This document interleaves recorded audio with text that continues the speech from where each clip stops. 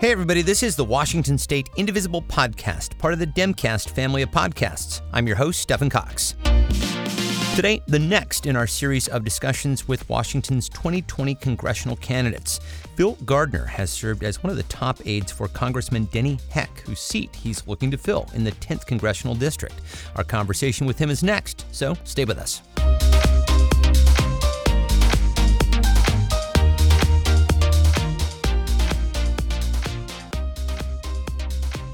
Before we get started, I just want to mention a cause near and dear to my heart.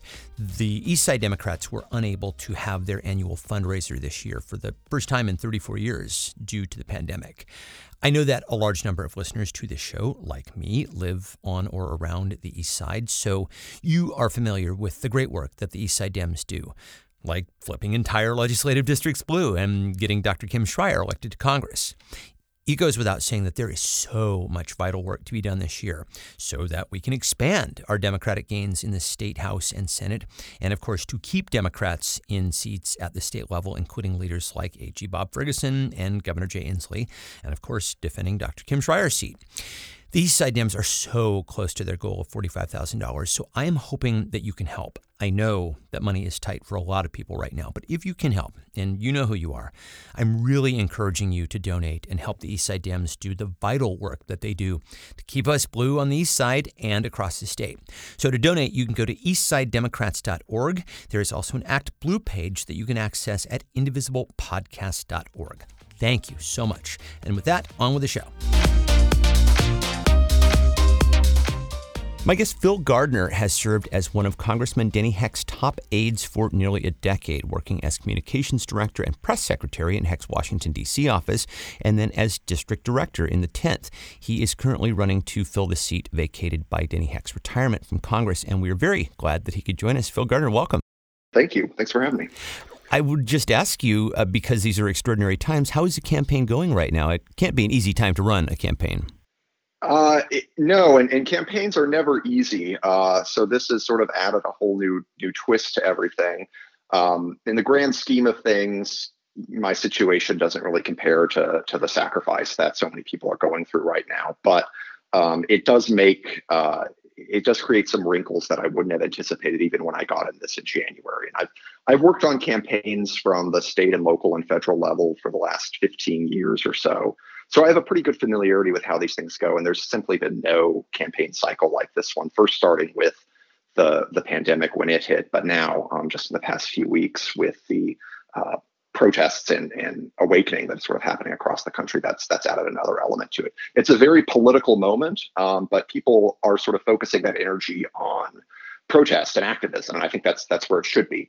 But that makes electoral politics at an interesting place for this moment. For sure. Well, I mean, speaking of all of that, that's really where I would love to begin our conversation and just talk a little bit about the events of the last couple of weeks surrounding the murder of George Floyd and then the national protests and uprisings in response. And I'd love to frame it around your age. You have noted that if you were elected, you would be the first member of Congress born in the 1990s. I would love to get your thoughts generally on what we're seeing in the country right now, and especially how you see the impact that young people are making in it.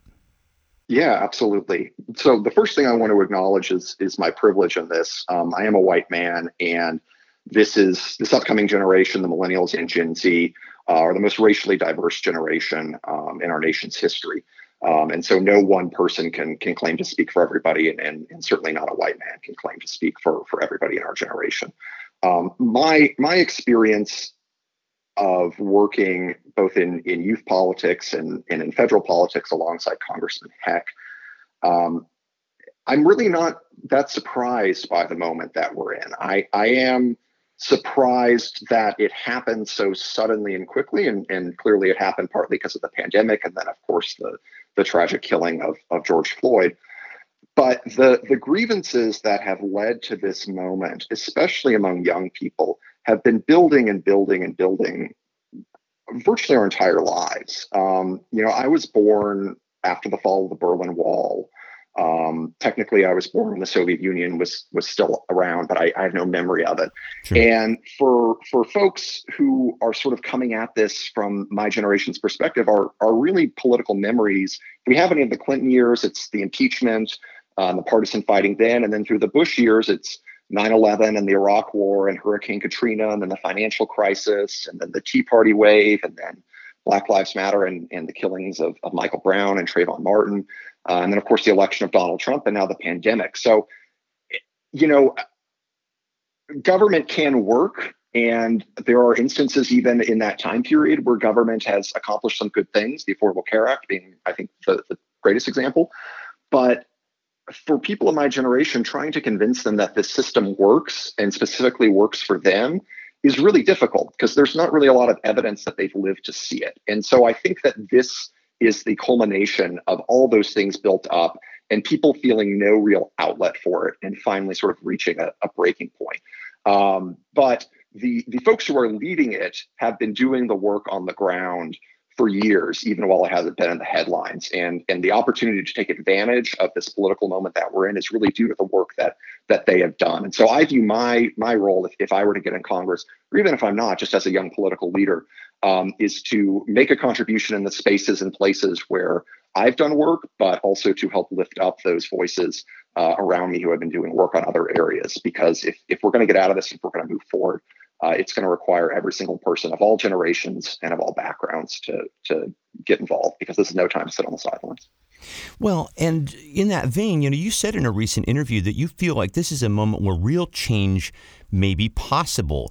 And I agree, but I'm wondering why you feel like this moment is different and may give way to real and lasting change. I think because it is, at least for the forces who have been holding this up for so long, they're frankly still in a state of shock. The Justice and Policing Act, the main bill that House Democrats have put forward, that George Floyd's brother testified at the hearing of, if you must, and go and listen to what the Republicans were saying, or perhaps if folks were listening and heard it, they really couldn't attack, or weren't interested, at least, in attacking any of the proposals within the bill. They sort of created these straw man caricatures about defunding police and claiming that Capitol Hill has been taken over by anarchists and so on and so forth. But the problem statement has now just become so glaringly clear and obvious that it can't really be ignored. And there was a brief moment after Eric Garner, the killing of Eric Garner, who was killed by the NYPD back in 2014, which was also on video and in a lot of ways had a similarity to the killing of George Floyd. That's one of the first prominent examples of the "I can't breathe" phrase becoming a part of protest lingo. And there was a moment there where I think people realized what was happening, but then the world moved on. But young people and people in the streets are not letting the world move on right now. And I think that's what's creating this political space. And for now, the forces of white supremacy and institutional power that have really guided this country for the last 400 years, they're on the other foot right now, and they're on the defense. And again, I don't think that will last forever, but I think that is where we are at right now. And I think now we need to take as much advantage as we can to move that ball forward before they can regroup, and then also keep it going in the streets. And I think that the coronavirus, in addition to raising a social consciousness about systemic racism, just the sheer fact that there are now so many young people who are unemployed, who, they can go and be on the streets for days after days after days. There's not sort of other things to distract. And I can't really, I don't think that should be understated in terms of the impact of why these protests have continued. It's that simple logistical fact. So like a lot of things in American history, it's this odd confluence of multiple things happening all at once. But that is the story of our country. And usually we are able to move forward out of it.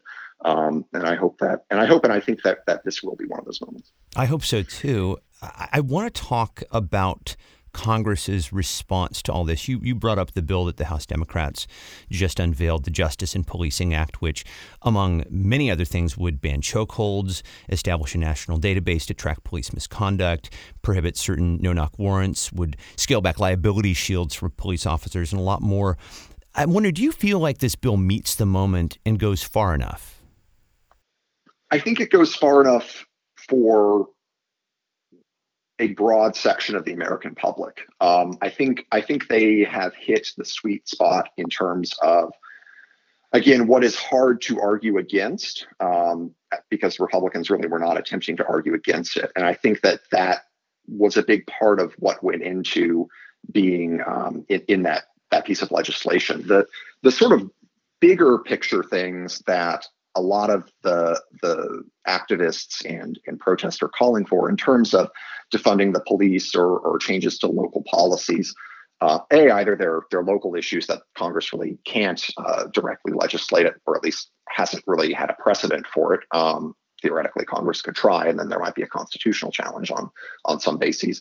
But I think that it's certainly not going to satisfy everybody, and I already know that it hasn't. And I would like to see more happen than just what's in that federal bill. I do think that budgets at the state and local levels in terms of policing and sheriff's departments and other law enforcement agencies need to be seriously reevaluated, because there is, as someone who's worked in local and state politics, you always want the police endorsement. You always want the sheriff's endorsement. You never want to speak against it. And that creates a situation where those groups have so much power and leverage that their budgets just continually grow and grow and grow without a lot of thought as to whether, not whether it's unnecessary, but whether those dollars should be going elsewhere within our social services system. And there's reason to think that police and law enforcement would support that. They have been saying for years and years and years that they don't want to be the ones responding to mental health crises or domestic violence disputes that haven't actually escalated to a level where a police officer is necessary. So that is something that I'd like to see. I don't think that's necessarily something that can be put in a federal bill, but I think that's something that we can't dismiss as unreasonable. I just think it's something that needs to happen at a different level and is based on each community. And so then just philosophically, you're touching on this around the edges. I'll just ask you to be a little more explicit. How do you see Congress's role in police accountability? Because we've seen a lot of debate really between, whether it should be at the municipal level, whether things like consent decrees at the federal level should be more impactful. We've even had discussion about, state legislature action as well. How do you see philosophically the federal government really fitting into this puzzle? Yeah, well, the consent decrees certainly need to come back. That has been, I think, one of the big disappointments. Well, there have been many disappointments of the Trump years, but so much of what the Obama Justice Department was doing under Attorney General Holder and then Attorney General Lynch, the Trump administration just ceased doing, both the consent decrees, but also programs to help local governments who wanted to do the right things in terms of revising their use of force policies or implementing body cams. The Justice Department made resources available and pointed local governments in the right direction, and that just all stopped. And so that needs to come back, certainly. In terms of the sort of notion of where policing should be regulated at, yeah, I mean, I don't remember the exact figure, but there's thousands of different law enforcement agencies across the country when you count the different sheriffs and police departments. And there is certainly an argument that we should regulate all of those at the federal level, because otherwise there's just going to be no consistency and no real way to ever get this under control. I think the history of America has shown that a policy like that is not going to last long, even if there is political will to get it implemented.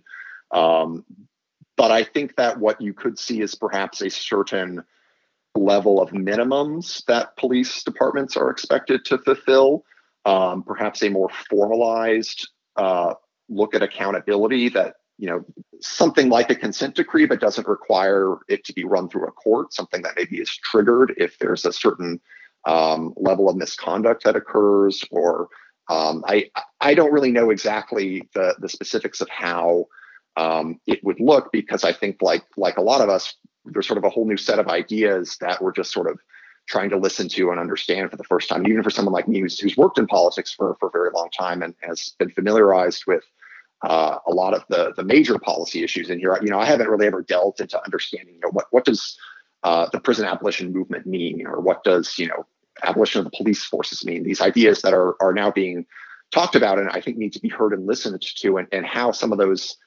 sort of values and concepts could actually be translated into actual legislation. But I do think that there needs to be a way for people to understand what is happening without having to do sort of in-depth, you know, it shouldn't take you 12 hours of internet research to understand your own city's police department use of force policy. Yeah. And I think that the easiest way to do that is to have some sort of national standard that everybody understands, everybody's supposed to fulfill to a certain degree. And then I think beyond that, I think we're just going to sort of have to see where the conversation leads us. But there's nothing that I think should be off the table here. And I think that this is one of those moments where, because so much is on the table, we should keep the conversation broad while we are able to do it. And so following down that path, I will ask you another rather large question. And, at the root of all this is really the question of racial justice, right? I mean, we have laws that ban discrimination. We have laws that, ban police violence, but they're either not enforced or the racism is systemic and it's institutional. So how do you see Congress's role there in creating a more equitable society going forward?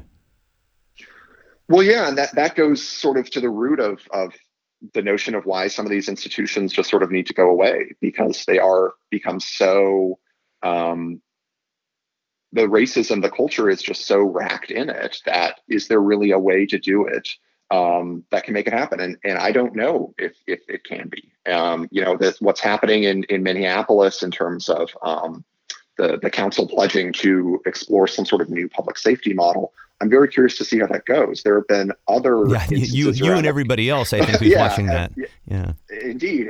And there have been a few others.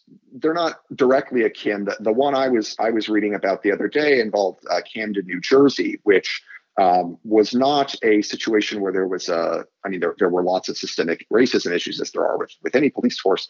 But the other issue in Camden, New Jersey was just systemic corruption in terms of a sort of graft and financial standpoint. And the way that they ended up resolving it was shutting down that city police department and having the county oversee that instead, with the option for other cities within the county to be a part of it, something none of the other cities have taken advantage of. But that's the sort of thing where you still have a policing model, but you are sort of starting anew. And, again, it's the need to exercise the blight that is sort of white supremacy, the poison of white nationalism that has taken root, most vividly in the last few years on the internet and in terms of the alt-right, but has been with us for 400 years. Policing is like with housing and like with education and as with any facet of life. I don't think that there's a quick and easy way. And that's why I think that keeping these conversations broad while we are still trying to understand what these systems could look like is so important right now. And I think that policing needs to be a part of that as well. But it's not going to be an overnight thing. And so people need to be committed to continuing to apply pressure on this. I would like to shift gears and talk about the federal response to COVID. We're anticipating that the recovery could take many years. And you've talked about the need for federal stabilization funding going to the 10th CD. We've essentially at this point had 2.5 stimulus packages, and the GOP and the Trump administration are pushing back very hard on getting that direct help to states and also to getting more direct help for individuals and small businesses. If you were sitting in Congress right now, what would you be doing in response to that and trying to get the money to the districts and the people and the states who need it? Yeah, well, and the stabilization funding, I'm glad you mentioned that, because that is whoever wins this seat, that needs to be their top priority in terms of what goes into a COVID relief package and subsequent relief packages. Because our district, which includes all of Olympia, the state capital, but also, of course, state and local governments and institutions of higher education, as a lot of congressional districts do. But we have such a high concentration of public employees that the upcoming inevitable budget cuts that are going to be a result of reduced revenue because of our economic downturn, it is going to hit this district particularly hard. And back during the Great Recession in 2009 and 2010, the Obama administration included in their stimulus package stabilization funding for state and local governments for exactly this reason. Now, when the Tea Party wave happened and House Republicans took over, that stabilization funding stopped. And that's when we started to see the really terrible layoffs in state and local government in the South Sound around 2012 and 2013. And state employees, they voluntarily took a pay cut then to make sure that they could avoid as many layoffs. And they've really just gotten back to where they were within the last year or so. And so now for this to happen again is just devastating for those families who have already sacrificed a lot. But making sure that we can keep that going needs to be a priority. The two other things that I really think, well, one of them needs to happen before I get there. I mean, we need to have national vote by mail. We need to provide the resources for state and local governments to do that in a way that, they're able to actually implement it when they're acting in good faith. It certainly needs to happen before November. Yeah. Exactly. Yeah. And then another thing is direct payment. I think it was good that Congress did that one direct payment. I wish it had been 3 or 4 or 5. And I think until we hit a place where our economy is sort of functioning in a healthy way, I don't think that we can rule out this continued direct payments to help Americans budget and plan and keep working families afloat. But there needs to be a lot more. We are also just now seeing a resurgence in cases, it's ominous. And this is another big question that I'll ask you. But if we do indeed have a new wave of pandemic on our hands, given what we have learned thus far, how do you feel we should approach that in a way that balances public health and economic concerns?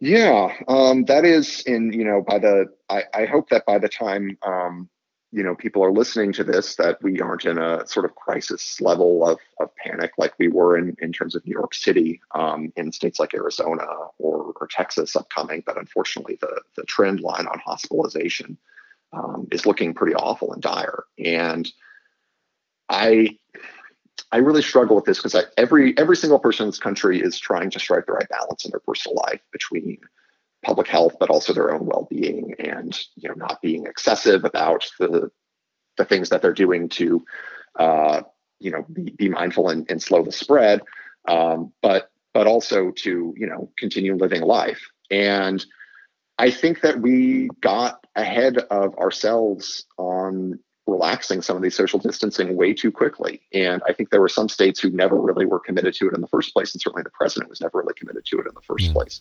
But I think even in some very progressive and democratic areas, even in our district, I've been frankly surprised by, I guess, the way that we sort of treat moving into these new phases that the governor's been rolling out as sort of prizes to be won for good behavior.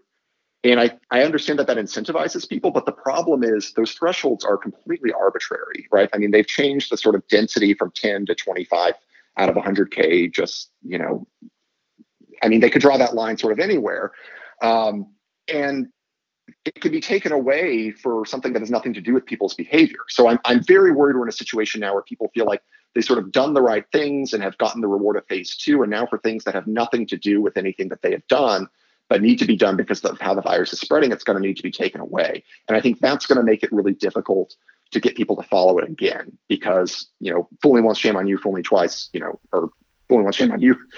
You know what I'm saying. Yeah, I do. Yeah. But so I don't know. I mean, like with policing, we're all winging it here. I don't know exactly what the next while it's going to look like, but I do think that we're going to have to go back into a phase where we need to be more cognizant of the need for social distancing. And I hope that it doesn't get so bad that the reason we do that is because it's gotten so bad. I hope we can act preemptively. What I'm hearing from you generally, as we kind of try to unpack a lot of the things that are happening right now, is that you philosophically are inclined to listen and to really think things through deeply and to look at the data.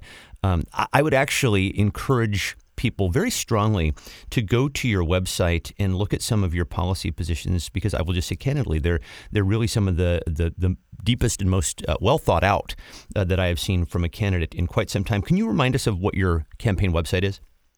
Yeah, it's philgardner.com, just my name. And I appreciate you mentioning that. We put a lot of work into that, and we are continually adding new policies to that as we go. We have a COVID-19 page. We've specifically added a section about police reform and police brutality in the last week or so. And Yeah, like you said, listening. I mean, anyone who claims to have all of the solutions in a moment like this is either ignorant of their own failings or just bluffing.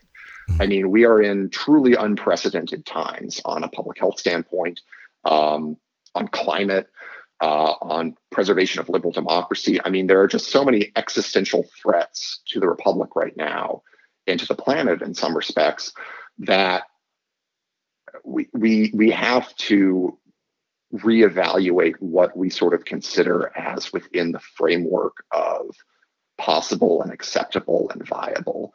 And that doesn't happen without people talking about it, right? You have to expand that debate, even if it doesn't happen the first time around, to get people talking about it. And given the fact that we are all winging it, given the fact that none of us know exactly how to solve this, I think that creates potential for some very positive outcomes out of a terrible series of situations.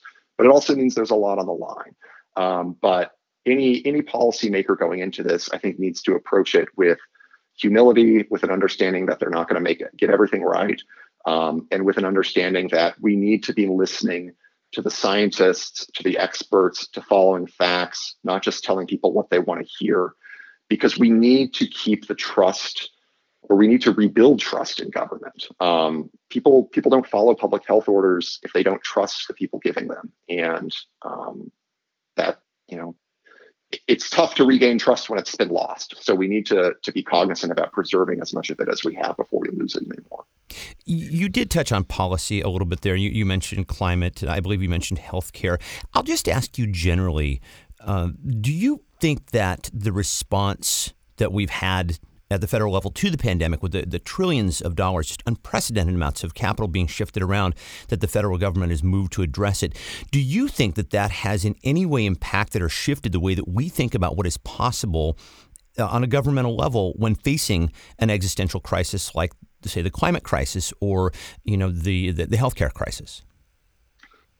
I think it could. I think it should. I think that there's a remarkable parallel between COVID and climate as issues, the response, and that these cannot be solved by one nation alone. It must be a coordinated global response. It requires us listening to science. You can't BS your way through it, no matter how much the president might try, because carbon is going to do what carbon is going to do.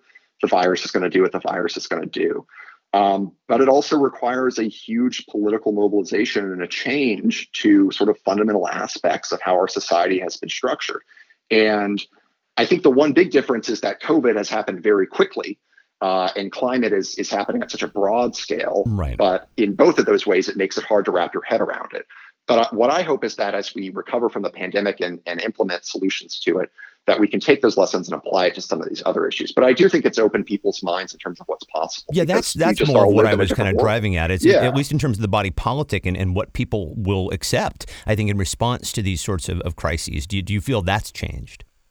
Yeah, and I mean, you can look at the New Deal after the Great Depression. I mean, FDR's philosophy was just sort of try anything, and some of those things got struck down by a conservative Supreme Court. Some of them just didn't really last in terms of the effect that they were having, but people were open to it, and I think they alleviated some of the suffering that was happening there, and eventually there will be a backlash. Eventually, the forces that like the status quo, that like the power that they had, will come reeling back. But what we can do is keep the momentum up as long as we can, and do as much as we can in the time that we have, and hopefully, we don't have to see too much suffering for it to happen. That's the sort of it's tough to ever sound sort of happy about these moments that we're in, because they're almost all too often caused by us not acting quick enough. But now that we're in that spot, hopefully we can act quick enough to prevent it again. I would love to talk, before we go, a little bit about your background and maybe some of your expectations about where you would fit in D.C. If you win in November, you would join, I think, what is inarguably a stellar delegation of Democratic members of Congress from our state. We have progressive standouts like Pramila Jayapal, who spearheads legislation. We have committee chairs like Adam Smith, Susan Del Bene, and Derek Kilmer, our consensus builders. Your old boss, Denny Heck, was very instrumental with the DCCC. Where do you see yourself fitting on that spectrum as a leader? Yeah, so I am I sort of describe myself personally as a liberal Democrat with progressive values.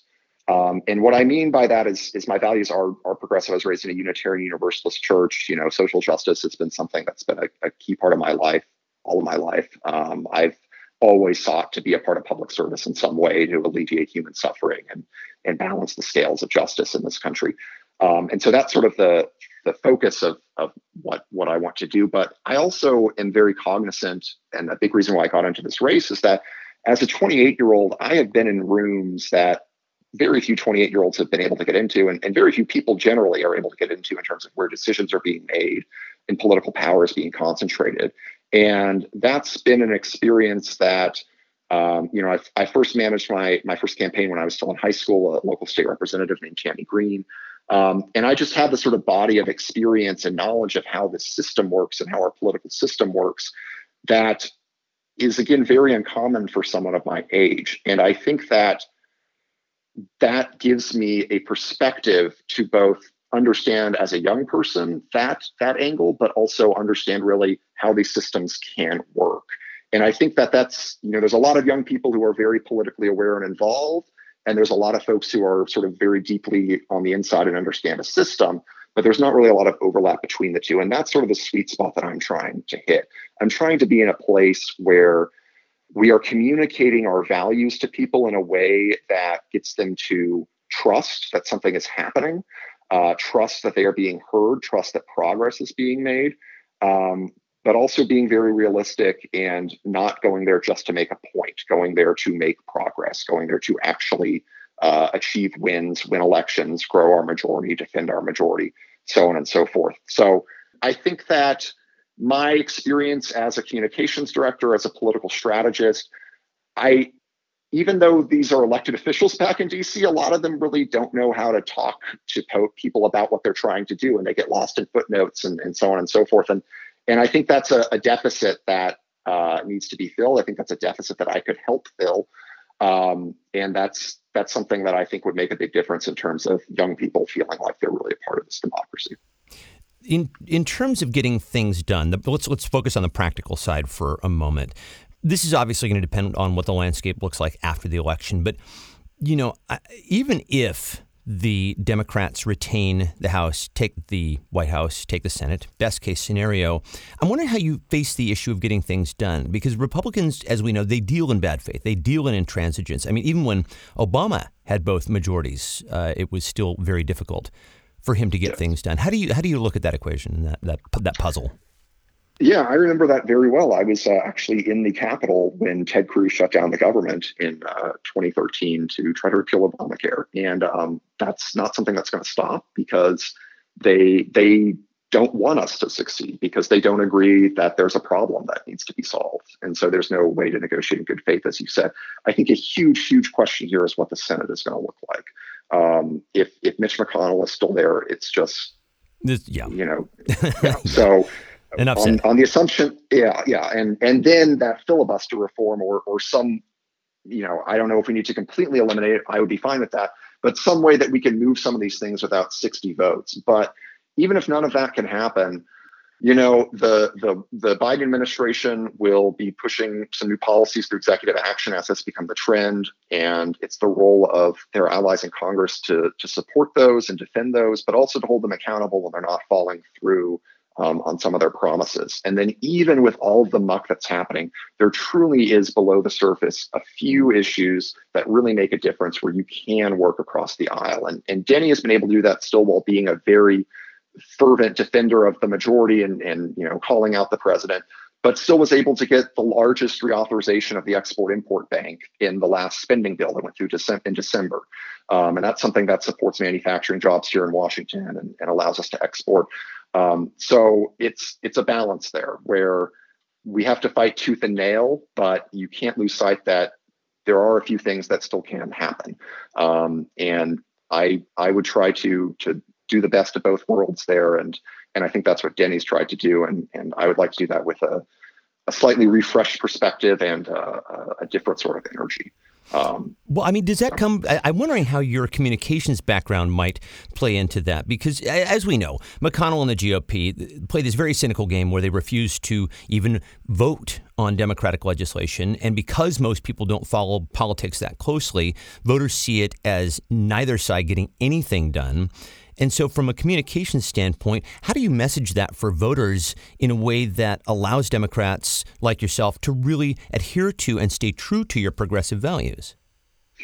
Yeah, and you nailed it. And the issue is they don't really want to accomplish anything other than judges. So they have a structural advantage there, and then it's a lot easier to block something than affirmatively to pass something. I think that the attitude that we need to adopt is that we are just always in a continual state of minority, even when we are technically in majority back there. Because the truth is that even when they are not in charge of a chamber of Congress, the big picture in terms of the collective advantages of white privilege that they have and economic privilege, it still means in sort of a broad societal structure of power, the Republican coalition is dominant, even when Democrats control the federal government. And I think that continuing to talk about issues and continuing to talk about the progress we need to make on that sort of broader issue beyond the day-to-day back and forth of DC is something that voters sort of understand to their core. They understand that the system is not fair. And I think that we need to make sure to stay in touch with how people are viewing what's happening in DC and not trying to explain every single time the wonky ins and outs of what's happening there. Well, it's funny that you mentioned that because I think a couple weeks ago, I would have disagreed with that statement. But we've seen such a shift in public opinion on so many matters regarding that right now that you very well may be right, that the perceptions about D.C. and particularly Republican intransigence may be shifting. Yeah, and I think, again, it's taken a terrible series of events for it to happen. But again, they have a structural advantage. If there was an easy way to get around us being in this situation, we would have taken it. But failing that, trying to frame these narratives in a way that shows that there really are more of us, and us being the sort of broad anti-Trump coalition, broad resistance movement, than there are of them. And I don't love thinking of the American society as a whole as an us versus them, but elections are a competition. This is how we have elections so that we don't have street fights, right? This is a peaceful way of settling our differences and deciding power. And we need to communicate to people that even when we're winning elections, they're really the ones with the power here. And what we need to do is organize, focus, and just continue to push. And we won't win every time, but we will win sometimes. And when we don't succeed, we get back up and keep going. I would like to address just a couple of areas where I think people have maybe taken issue with your campaign. And one is the question of experience. You've talked extensively about how you have been in the room, but people note that you have not actually been in the chair. You have never run for or held elected office. I'll just give you a chance to respond to that. Sure. Dr. Schreier had never held elected office before, and I think she's doing an outstanding job as our newest member of the delegation. There are already lots of mayors and legislators in Congress right now. There are very, very few young people.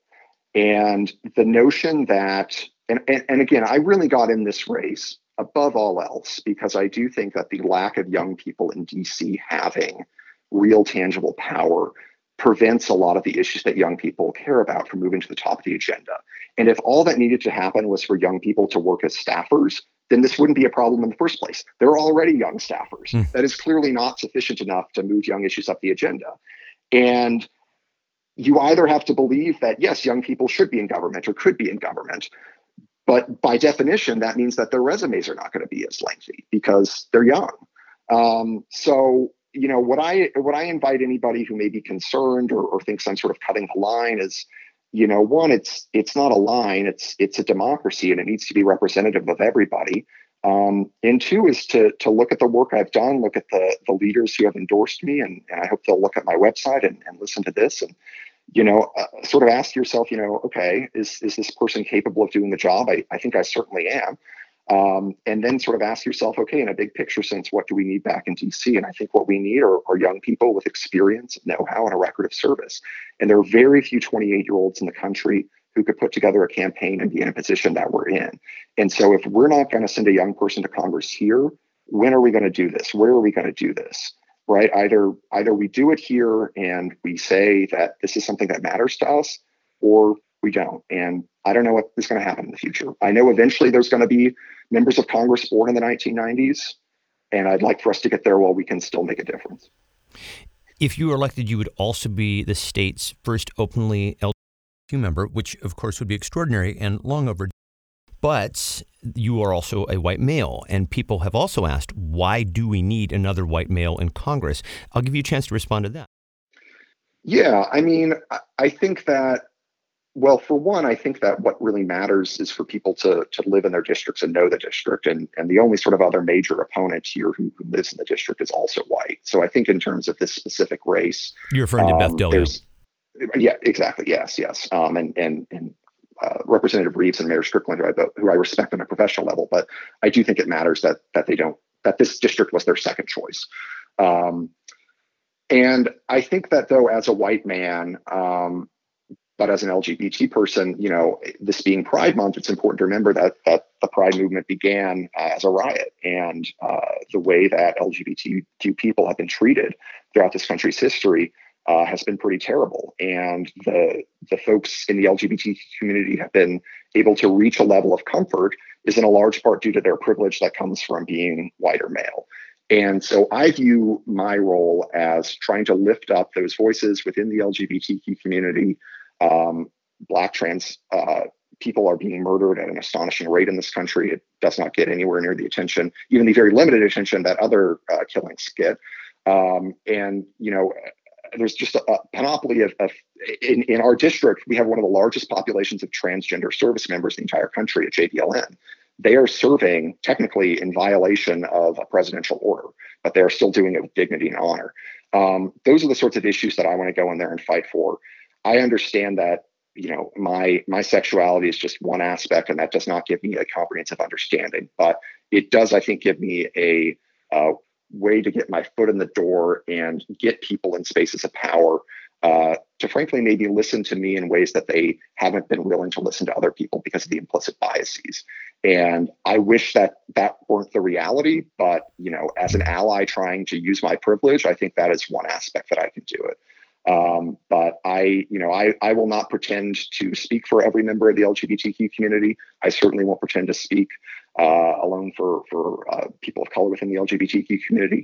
But it is a community that I'm a part of, and I will always advocate and listen for those who need help.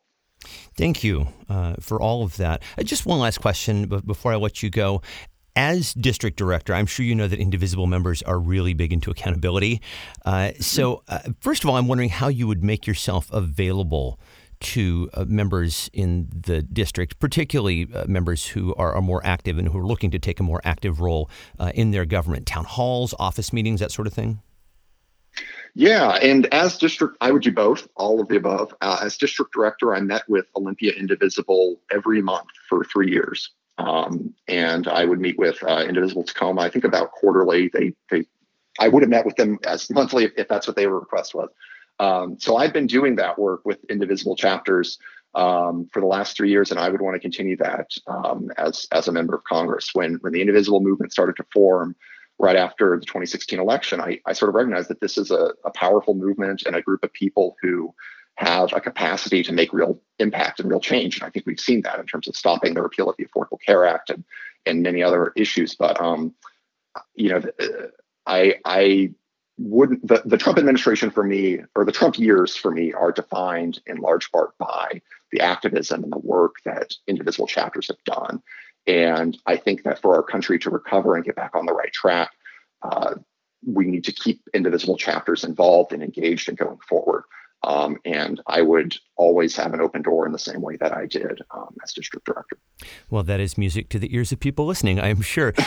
So just before we go, one more time, tell people where they can learn more about your campaign. Yes, it is at philgardner.com, GARDNER.com. We're also on Facebook, Twitter, Instagram. Just type in my name and you'll be able to find us pretty quickly. And I will have all that information for everybody in the show notes. Phil Gardner, what a pleasure. Thank you so much for taking the time, man. Yeah, thank you. I really appreciate it, Storm. And that is it for today. Our website is indivisiblepodcast.org, and our email address is indivisiblepodcast@gmail.com. The Washington State Indivisible Podcast is a production of Get Creative, Inc. and is part of the Demcast family of podcasts. Learn more about Demcast at demcastusa.com. Special thanks to Lori Caldwell, and as always, my thanks to you for listening. We'll talk to you next time.